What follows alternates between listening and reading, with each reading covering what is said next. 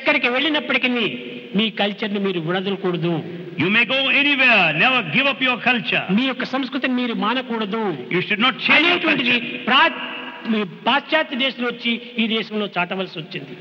This has to be publicized by the Westerners ప్రతి here. దేశం నుంచి వచ్చినటువంటి వారు కూడా వారి సంస్కృతిని వారి సాంప్రదాయాన్ని చక్కగా ప్రకటిస్తూ వచ్చారు.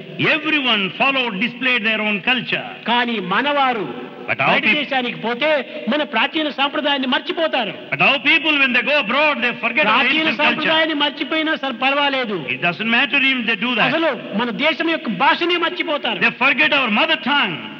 ఏమిటి ఇదంతా? ఇంతకాలం పెరిగి ఇంత దేశంలో ఉంటుండి ఇంత అభివృద్ధి పొంది ఒక్క 10 దినాల్లో ఒక నెల లోపల అమెరికాకు పోయిందంటే అమెరికా భాష వస్తుంది వీళ్ళకు.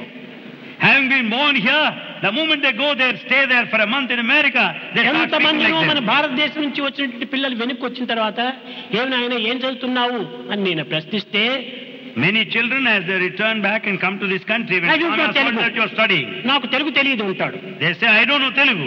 ఇంకా ఏమిటి వీడికి తెలిసినటువంటిది? Then what is it that you know? పిండాకుడు ఏమిటి తెలిసింది వీడికి? What is it that you తల్లి know? భాషనే మర్చిపోయినటువంటి వాడు ఇంకా తల్లిని మర్చడా? The one who has forgotten the mother tongue will be forgetting the very mother. ఈనాడు భాషను మర్చాడు, రేపు తల్లిని మరుస్తాడు. Today has forgotten the mother tongue, అందువల్లే tomorrow రాముడు the mother. చెప్పాడు, జననీ జన్మభూమిశ్చ స్వర్గాధిప గరీయసి.